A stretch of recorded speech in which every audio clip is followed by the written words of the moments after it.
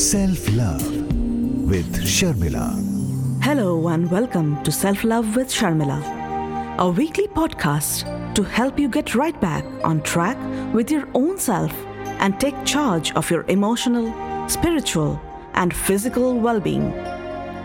As a healer and motivator, my podcast is based on my own healing journey and the lessons I have to share from life experiences. I wish this podcast to be your weekly vitamin shot of inspiration and encouragement. How to use your time, how to identify your needs, how to get back in a space of balance and flow. Tune in every Sunday. Self-Love with Sharmila. Welcome to episode 19 of Self-Love with Sharmila. Over the last few months, creating this podcast has been a lot of fun. In fact, this has been my own exercise in self-love, a weekend indulgence if you must. While making it, I get to do my own share of deep delving too. We have already explored quite a few aspects of self-love and how building strong emotional muscle helps create inner resilience.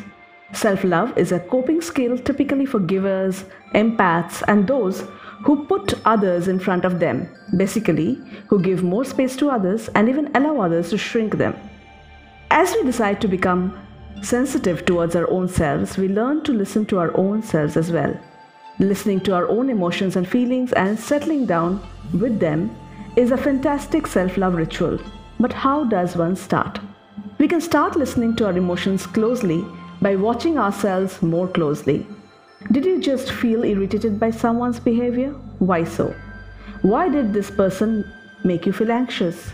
What is that anxiety telling you about yourself? Who makes your heart expand with ease and joy? What makes you feel safe? What makes you tired?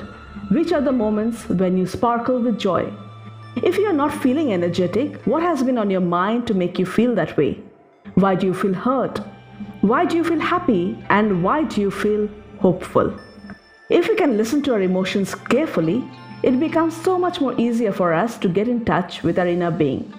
Imagine if we can always be in touch with ourselves, never a moment lost, how serene we may all just become and how much more in control over our lives. Not the easiest thing to achieve, especially in a world full of distractions, but we can try, set aside some time each day and practice listening to ourselves. Listen more to gain clarity, but also listen more for self-compassion. Listen to your anxiety and pain without judgment and see how easy you breathe in some time.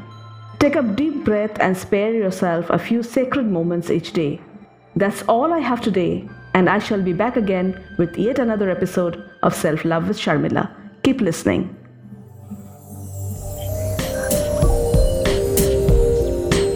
Self-Love with Sharmila.